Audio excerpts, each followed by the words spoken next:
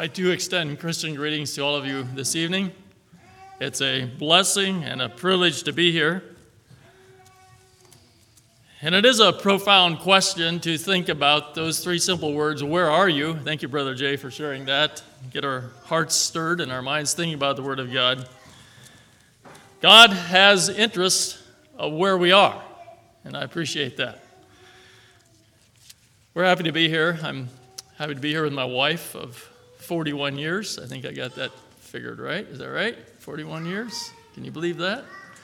It's amazing. And I appreciate her support and her helpmeet. We do have 3 children. I'll just do a little bit of an introduction. Travis is the oldest, and like Brother Jay said, he has been ordained to the ministry team there at Traverse Bay. And Travis and Emily have 5 little girls. And then our second one is Jamie, and she's married to Kendall Schrock. And they also live there at Traverse City. And they have 2 boys and 1 girl. Then our third child is Tyler. And probably many of you remember that Tyler was killed 4 years ago, almost 4 years ago, in an accident. And I would guess there's probably some prayers on our behalf at that time. And if you prayed, we want to thank you. We are in debt to you. And it's been a journey. And there are things in life that come our way that we don't always understand, friends. But we know that God is good and God is in control. And He's been teaching us lots of things. If you want to know what I do, I'm a construction worker. No, I do not farm. We don't have a farmer in our church, not anything close to a farmer in our church. And so it's quite different than this part of the country. I realize tonight that Brother Jay said maybe many of you know who I am. I'm not sure. A lot of you, I do not know who you are. And so you may wonder, what you're in for this week. And I want to tell you that what we are in for this week is not about me. I want that to be understood. If anything good comes out of this, we're going to give the honor and the glory to the Lord. I am here to be His servant. I'm happy to be here. I want to consecrate myself to this work this week, and I want to pour myself into it. But as I look at the congregation, and I'm thinking about this week, and it was interesting to sit up here and watch you come in and see you folks. And there's a lot of things about us that are probably different. Number one, the place where we live and where you live here is a different culture. You people have an accent that I enjoy a lot. I do. But we just can't talk that way up north. And so I hope that you can understand. I often wondered, how that works. When you go somewhere, we think they have a different accent. They probably think I have a different accent. So I hope you can understand. But, we can say there's a lot of things about us that are different. And we got some preachers sitting here on this bench. Older preachers, younger preachers. I look at this side of the house and an older couple here. And then we got a whole bunch of younger families. We got little children here. Back there, we got a really old preacher sitting back in the back. I'm glad Brother Blair and Diane are here this evening. And I'm Cement, where he's an old friend. He's not old. He's been friends for a long time. Figured that out. And we got a bunch of young families here and some older people. And some older ladies here. And there's a lot of things about us that we could say are different. That there's different ways that different places we are in life. But friends, tonight, no matter how different we may seem, or how old or how young we are, or how many years, maybe you've been a church member for 45 years. Maybe you've only been a church member for a month. Maybe you're not a Christian here tonight. I don't know. But all these differences, you can put them all aside, and we can say that we have one thing this evening that we all have in common, no matter who we are. And that one thing that we have in common tonight is that we all need more of God in our life, no matter who we are. And so we have something in common tonight. We all need more of God in our life. And I don't know what you think about when you think about revival meetings. And I don't know, when you hear you're going to have revival meetings, I don't know if that brings a cringe to your heart or how you feel about that. I hope you don't feel that way. I love revival meetings. I think they're beautiful. And I don't know what you expect out of a week of revival meetings. And I don't know what you think it should look like.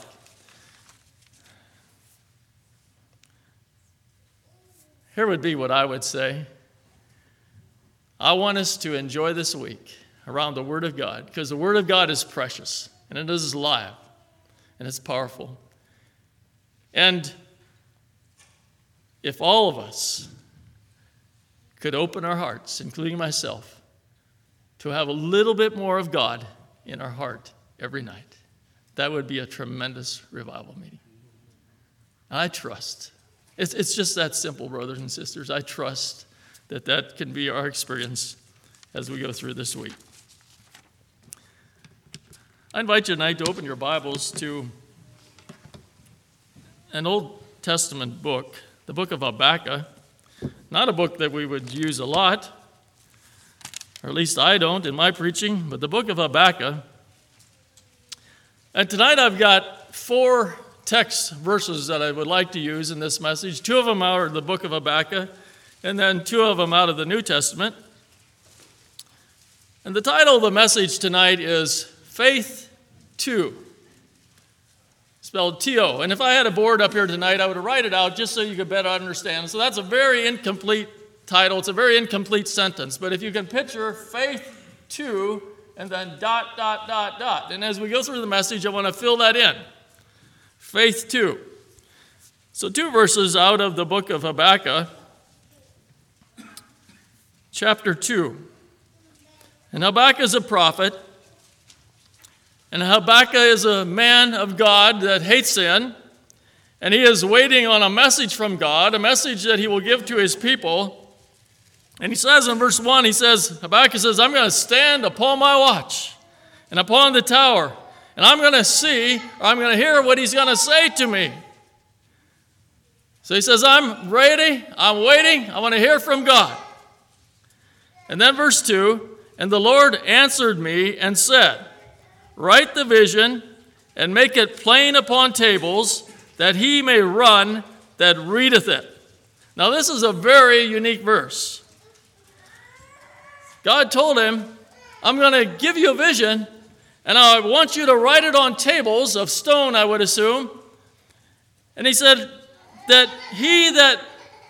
so write it upon tables that he may run that readeth it. In other words, he's saying, I want to give you a message that is plain and is simple, and I want you to write it on these tables so that the man that carries the tables can run through the community of God's people and they can read it while he's running. That's what the Bible says. Now that's a different verse. Write this so it's plain, the man can run with it, and they can read it while he's running. That's what the Bible says. Now, in today's world, it will make me think about a billboard. We all know what billboards are, right? And so a billboard you can read on the run. And we were driving down the highway today, and I was thinking about this, and I was watching billboards a little bit, and there's a billboard that popped out to me, Chick-fil-A. You can be driving down the road 70 miles an hour. You can read it. Chick-fil-A. If you want chicken, you know exactly where to go. You can read it on the run. That's what God told his servant here. Then we come to verse 4. Here's the message. Behold, his soul, which is lifted up, is not upright in him, but the just shall live by his faith.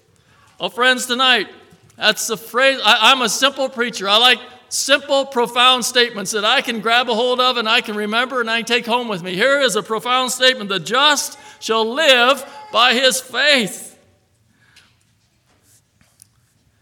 And I believe, as I study this, that you can probably get 2 interpretations out of that phrase, the just shall live by his faith. We know that we become just, we become saved by faith, and then we live our life of faith because we become justified by faith. So that can be one interpretation. The second interpretation can be that the just shall live by their faith every day. It needs to be a daily occurrence in our life that we're living by faith. The just shall live by his faith. Now, if you will, we can go to the New Testament. Thank you, brother. New Testament, Romans chapter 1, and I got 2 more verses here that I like to use as a text verses. Romans chapter 1.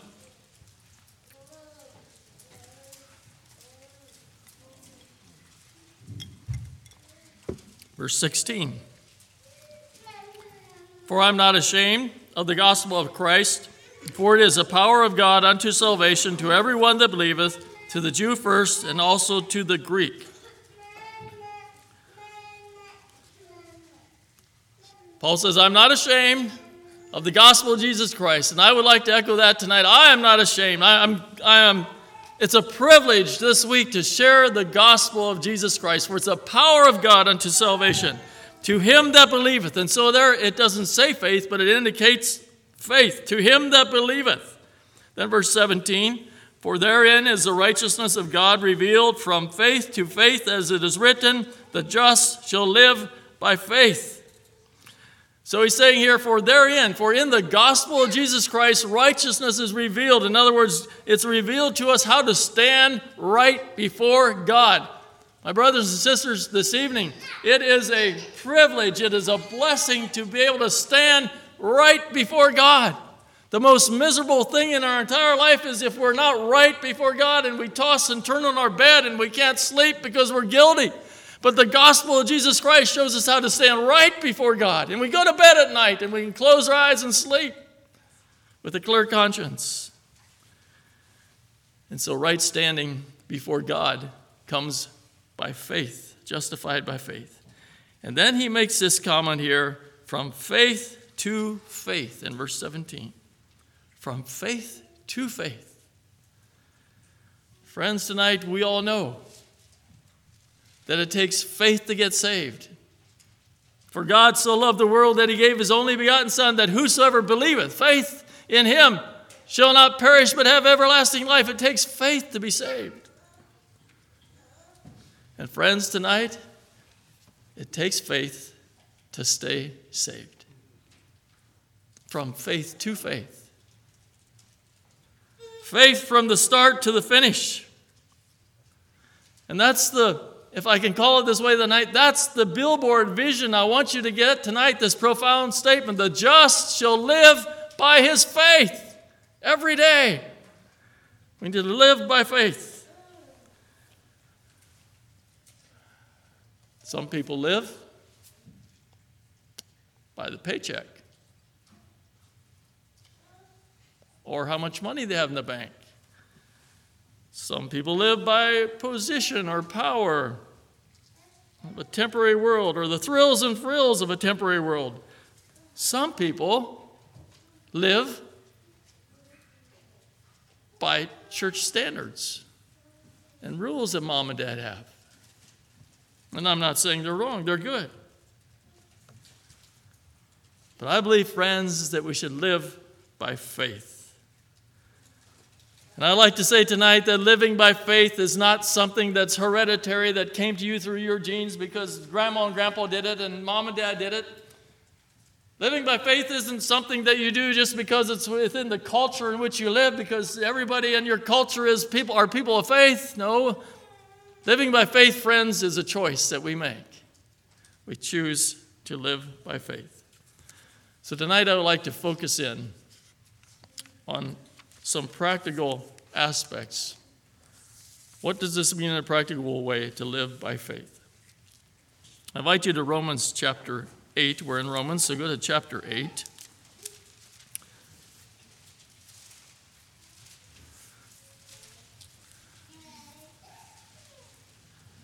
So my first point is this: faith to, remember our title was faith to, now I would add to that, faith to carry on. Romans chapter 8.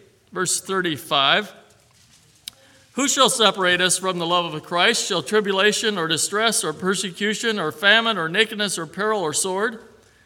As it is written, for thy sake we are killed all the day long, we are counted as sheep for the slaughter.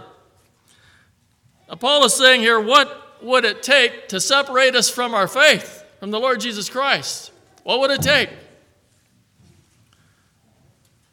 Well, would it take famine? I don't think you're threatened with that here. You all got food to eat.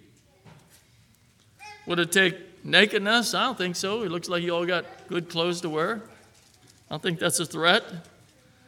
Or would it take tribulation or distress? Would it take troubled times in life, difficult times in life to separate us from our faith? Would it take persecution to separate us from our faith?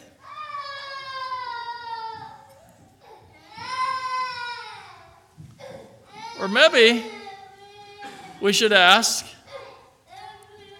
well, maybe we should think a little bit about persecution. What if some soldier walked in here tonight and he had a gun with him, and he said, you know what?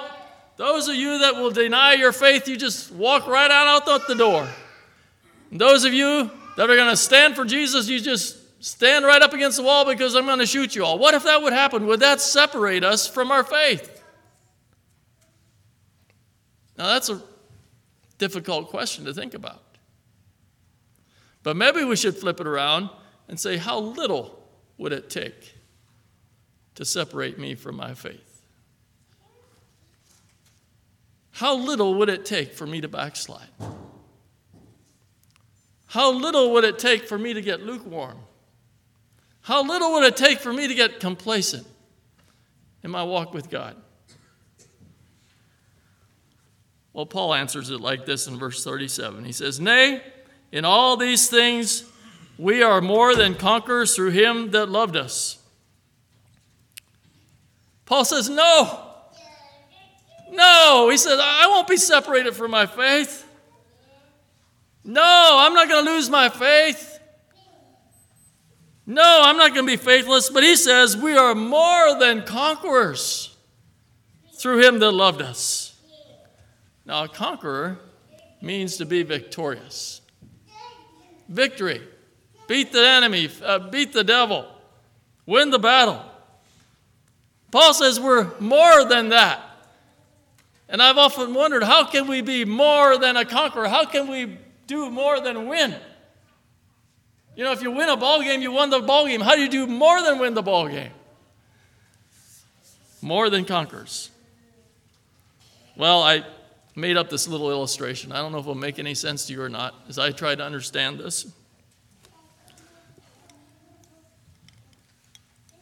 This is Tuesday night.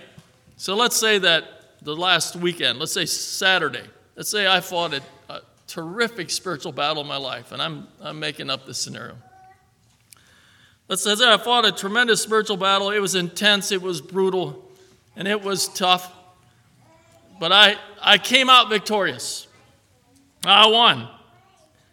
But I came here to church tonight, and I've got 15 stitches in my forehead, and I've got a broken arm and a cast, and I've got a broken leg, and I'm walking on crutches, and I'm just all beat up, and I'm wore down to a frazzle.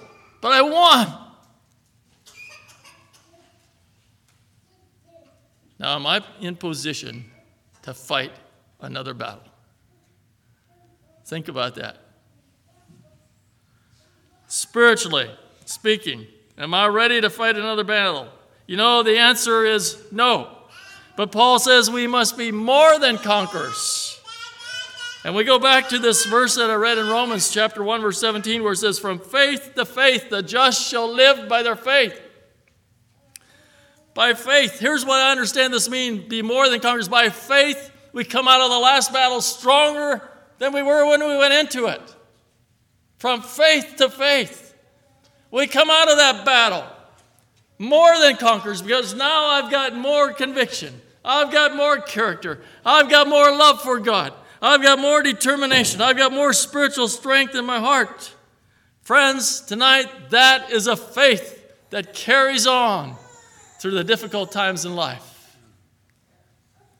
And yes, we have difficult times in life. The last couple of years, we've experienced difficult times in life. But we're more than conquerors because it's growing. Now, as I think about a faith to carry on year after year, battle after battle after battle, more than conquerors, excuse me. I think about Hebrews chapter 11, and you don't have to turn there. I'm going to refer to it. But a verse there that we all know that I like a lot. Hebrews 11:6, but without faith it is impossible to please God. He that cometh to God must believe, have faith that he is, and he's a rewarder of them that diligently seek him. God rewards faith. And dear people, tonight, if we can leave this meeting tonight and have our faith grow a little bit, it'll be a successful meeting. God rewards faith. Faith to carry on. I think about Noah, and that's the next verse in Hebrews chapter 11. It says, verse 7 starts, by faith Noah. What did Noah do? Somebody tell me. This is not a trick question. What did Noah do? He prepared an ark. He built an ark. An ark that was 450 feet long, 75 feet wide, 45 feet high, on dry land. Did that make any sense? Did it make any sense? It didn't make any sense. By faith, Noah built an ark. How did Noah carry on for 100 years? How for 100 years could Noah get up every morning and eat his breakfast and go outside and grab his tool bag and his saw and go cut down another tree? How could he do it for 100 years? How could you have faith like that?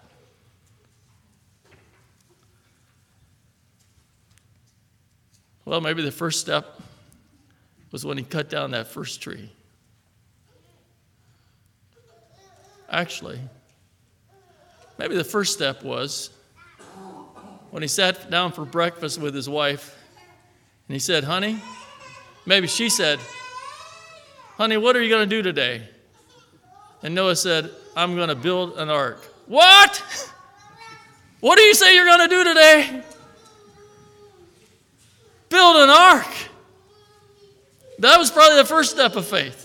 And then maybe the second step of faith was when he went out and cut down that first tree, and him and his sons are cutting down this huge tree, and the neighbors come around, the people come around, they say, wow, Noah, that's a big tree.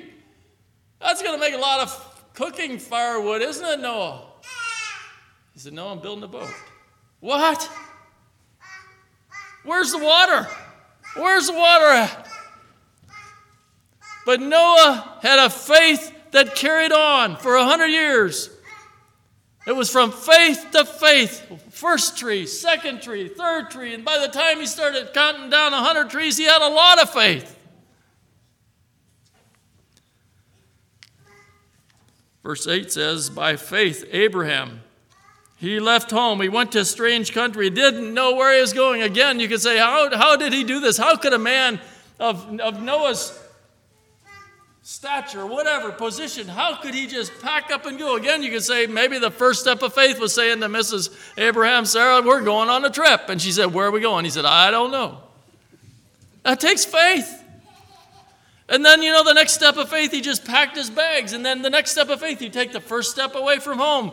Faith to faith. By faith, Moses refused the palace, the position, the riches, the power. By faith, he knocked on Pharaoh's door, and I like to read that account because Moses' faith wasn't really real strong, and I've got a terrific imagination. But I imagine the first time him and Aaron walked up to Pharaoh's door, and it was probably just I think he was scared to knock. I don't think his faith was very strong. He said, and Pharaoh comes to the door, and Moses said, Aaron, you're doing the talking.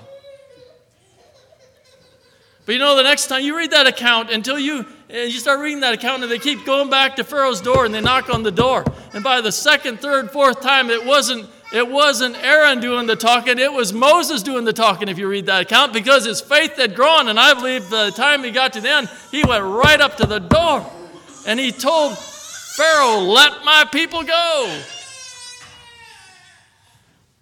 By faith, he believed God.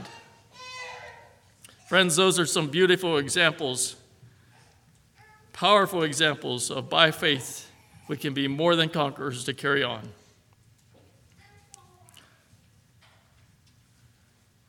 God may not ask you to build an ark. He may ask you to speak to your brother or sister by faith. By faith. Faith to carry on. My second point tonight would be this: faith to believe in a personal God. Someone has said, I don't know who said this, but I quote, excuse me, how is it that God is immense and personal at the same time? You ever think about that, how big God is? We know, we try to wrap our mind around it. We can't, but God is so big. He's so immense. And yet he's personal at this very same time.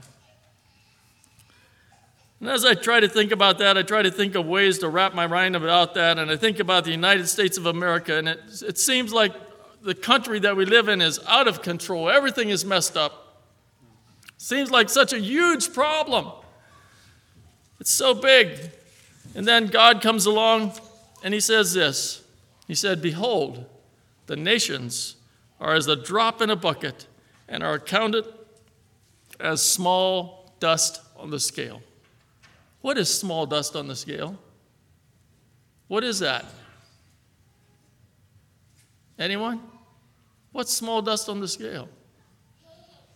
It's like nothing. It's not, you don't even need to wipe it off because it doesn't make any difference. And this big God that we serve that is so immense, and yet, think about it, the United States of America is like a drop of water in a bucket.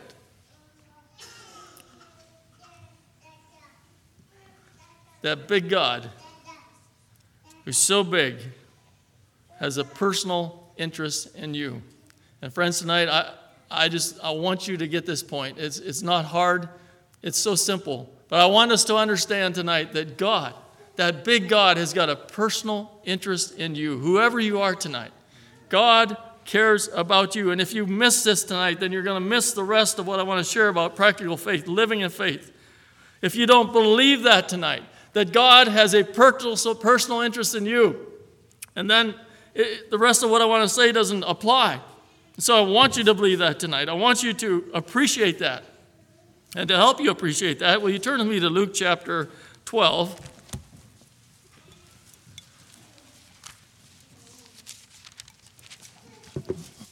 Luke chapter 12, verse 6.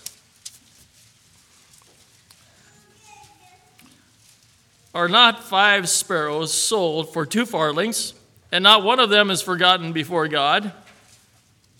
But even the very hairs of your head are all numbered. Fear not, therefore, ye are more of value than many sparrows. Now, we have Jesus talking here, and he's talking about birds. Now, how many of you tonight feed birds? I want you to raise your hand if you feed the birds. Okay, yeah, quite a few of you.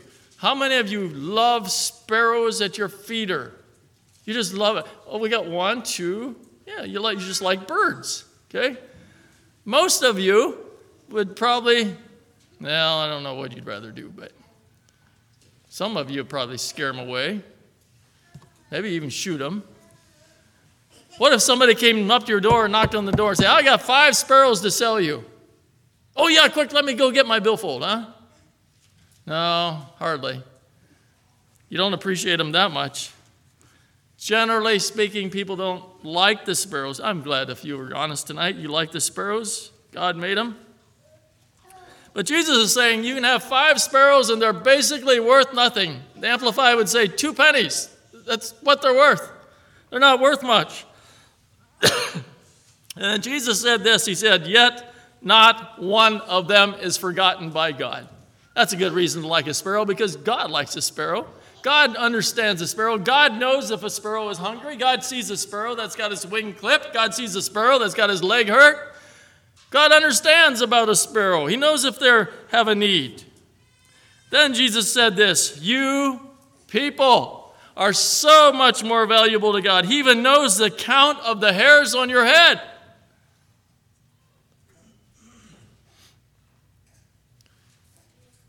Some time ago, my wife said to me, "Delmer, do you know that you're getting a bald spot on the back of your head?" I didn't know that. I mean, how would I know that? I comb my hair just like I always comb it, and it doesn't feel any different. I can't twist my eyes around, look at the back of my head. I don't know if I got a bald spot in the back of my head. And it's been a lot of years since I took a mirror to a mirror and looked to see if I had a bald. I just don't do that. You see, I don't really care if I'm losing hair on the back of my head. I don't really care. But you know what, friends, tonight is precious to me, that God is so interested in me that he knows how many hair are on the back of my head. Now, I don't know a lot of names out here tonight, so I'm just going to randomly pick some people.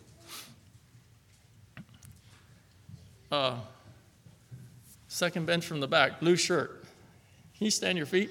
Back of you. Yeah, you. Yeah, you stand your feet. What's your name? Alvin. Okay. And black striped shirt. Can you stand to your feet right here? Yep, you. Sorry, I don't know your names. And young man right down here in the blue. Can you stand to your feet? All right. Alvin, do you understand that God knows exactly how many hair are on your head? Understand that? Thank you. You may be seated. What's your name? Lowen. Do you understand that God knows how many hair are on your head? Thank you. You may be seated. Young man, what's your name? Tyler? Do you understand, Tyler, that God knows how many hair are on your head? Thank you. You may be seated. Friends, tonight, faith to believe in a personal God. God knows. God cares. If you got hurts in your life, God cares if you've been abused.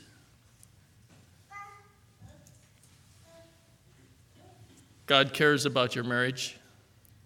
God cares about your family. God cares about your cell phone.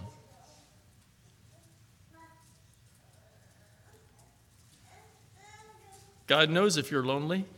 God knows if you feel rejected. Friends, tonight you have faith to believe in a personal God. I want you people tonight to understand we need more than a denominational faith. The Mennonites are known to be people of faith, and that is great. That's wonderful. I appreciate that. But what does that do exactly for you, my friend? We need something that is bigger and more powerful than just a conference faith, Southeast Conference. And I appreciate your conference. I love you people. But you need something that is more personal than that. You need something that is greater than a congregational faith. I believe this congregation is a congregation of faith, but you need something more personal than that, friends. Faith to believe in a personal God. A personal faith.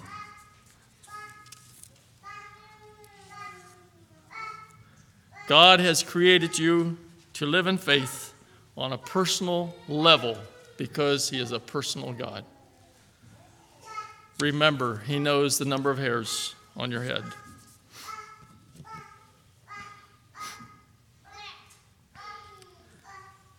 The third point I want to share tonight is this, and we're completing this sentence. Faith to give all. I'd like for us to go to John chapter 6, if you can.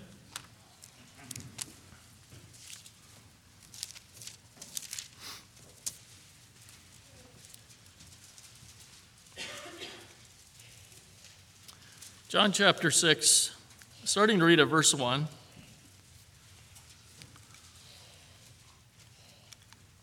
After these things, Jesus went over the Sea of Galilee, which is the Sea of Tiberias. And a great multitude followed him because they saw his miracles which he did on them that were diseased. And Jesus went up into a mountain, and there he sat with his disciples. And the Passover, a feast of the Jews, was nigh. When Jesus then lifted up his eyes and saw a great company come unto him, he saith unto Philip, Whence shall we buy bread that these may eat? And this he said to prove him, for he himself knew what he would do. Philip answered him, 200 pennyworth of bread is not sufficient for them, that every one of them may take a little. One of his disciples, Andrew, Simon Peter's brother, saith unto him, There is a lad here which hath 5 barley loaves and 2 small fishes. But what are they among so many? And Jesus said, Make the men sit down. Now there was much grass in the place, so the men sat down in number about 5,000. And Jesus took the loaves, and when he had given thanks, he distributed to the disciples, and the disciples to them that were set down, and likewise of the fishes as much as they would. When they were filled, he said unto his disciples, Gather up the fragments that remain, that nothing be lost. Therefore they gathered them together and filled 12 baskets with the fragments of 5 barley loaves, which remained over and above unto them that had eaten. Now, this is a true story, true account, whatever you want to call it. Now, I would like for you to think about a couple things tonight. I want for you to think about two objects that I brought with me.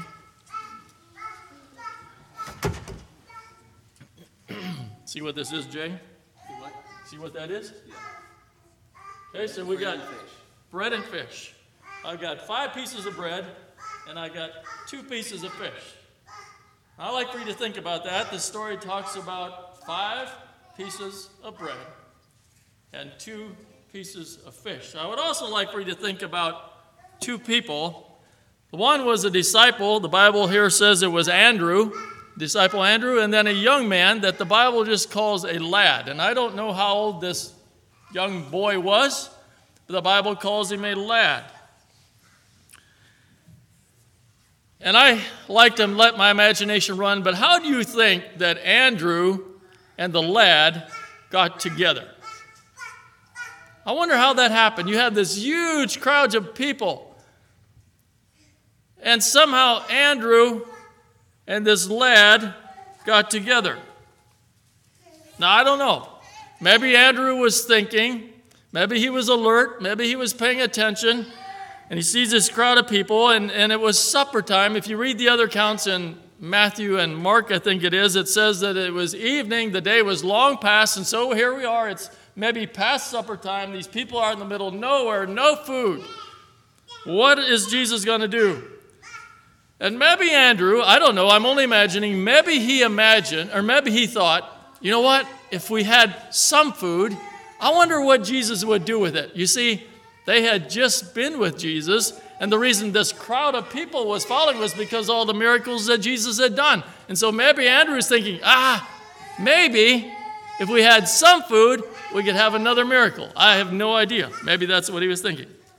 So maybe he was looking for food, and he found this lad, and he found this boy that had maybe just opened up his lunch, and he had this nice amount of food that probably his mama had packed for him in his lunch bucket. And we don't know what happened. But if we can only imagine, maybe Andrew saw that and he said, lad, you know what? Would you like to give that food to Jesus? And maybe the lad said, well, I don't know. I'm pretty hungry. My mom packed this for me, and I think I'll just eat it if that's all right. And maybe Andrew said, well, don't you really think you should give it to Jesus? Wouldn't that be the right thing to do? And maybe the lad considered, and then maybe, I don't know, I'm just using my imagination. Maybe he said, you know what? He said, what I could do is I could make 2 sandwiches. See, like that. And another sandwich. See, fish sandwiches have been around for a long time, haven't they? He said, maybe I could make 2 sandwiches, and I could give 1 to Jesus and 1 for myself, and Andrew, I'll give you the extra piece of bread. How about that?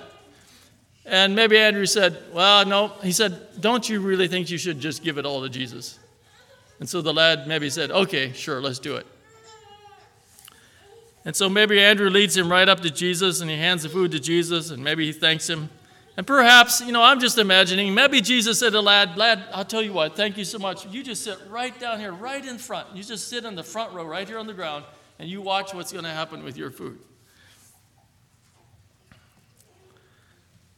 Well, we know the story. Jesus thanked God for the food, and then he just started passing it out. He just started handing it to his disciples. And it's hard for our minds to grasp that. Jesus took these 5 pieces of bread and 2 pieces of fish, and he just started handing. And they started handing to the multitude. And they fed this huge multitude of people, all this bread and fish sandwiches, or bread and fish. And the Bible says that God multiplied it. And if you read the other accounts, I think Matthew account says that there was 5,000 men plus women and children. So very conservatively, there could have been 15,000 people possibly, 15,000 people. And they had all the fish sandwiches they wanted to eat, buffet style, and 12 baskets left over. Can you imagine that? I don't know what they did with those 12 baskets. The Bible doesn't tell us. does it? I'd like to hope that maybe they gave one of those to the lad, huh? And maybe that lad took that basket of bread home to Mama, and he walks in the door after a long day of being away, and he walks in, and Mama says, "Woo, that looks just like the bread I made you. Well, where did you get all the bread?" And what a story that little lad had to tell his mom and dad. How this man had multiplied his lunch and fed thousands and thousands of people. Friends, that lad's faith was probably small. But you know what, people? He gave it all. He gave all his lunch. And whatever became of that lad, we don't know. The Bible doesn't say. I'll guarantee you he never forgot it. But brothers and sisters, tonight, here's what I want us to understand. That God will not multiply what you don't give him. We need to understand that. God will not multiply what we don't give him. If we decide we're going to keep that fish and bread for myself, you got it yourself. That's what you got.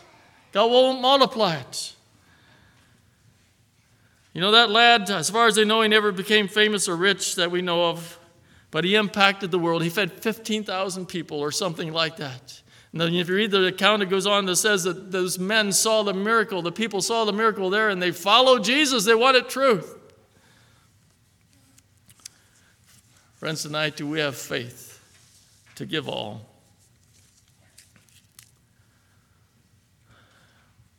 And I could read other accounts about Jesus, what he had to say about giving. And he's sitting in the treasury, and he watches the rich men come by, and ka-ching, ka-ching, they're throwing their money in. And he calls the disciples over, and he says, "Now watch this. Here comes a widow or a poor lady, and she throws in 2 little coins."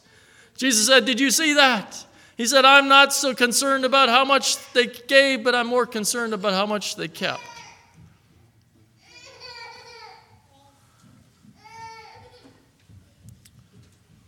Jesus is not saying, friends, that we need to give every dollar we have in the offering plate on Sunday morning. That's not what Jesus is saying at all.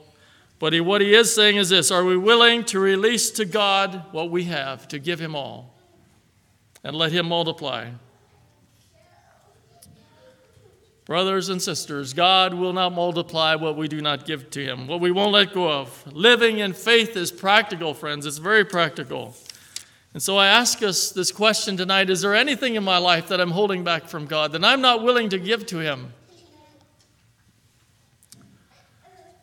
And I don't stand before you tonight as somebody that's perfect. I'm a work in progress. I am. I'm learning. But all friends, tonight, are we willing to let God multiply the things in our life? Are we willing to let go of our finances and say, "God, it's yours, and you do with it what you want to do with it"? Are we willing to give God the common everyday things in life? I guess I'm just so simple, I believe, that I like to give my cars and trucks to God. Let him multiply the miles as he wants to do it. Give our relationships to God. Give our families to God. Give our path of life to God. Give our gifts, our abilities and disabilities to God, and let him do with it what he wants to do with it. You know, Moses, coming back to Moses, he was that man that couldn't talk. He said, "God, I can't talk. I'm such a poor speaker. I can't ever do this, Lord. I can never stand before Pharaoh." But eventually Moses gave his miserable tongue to God, and the Lord multiplied that into a great leader, great leader.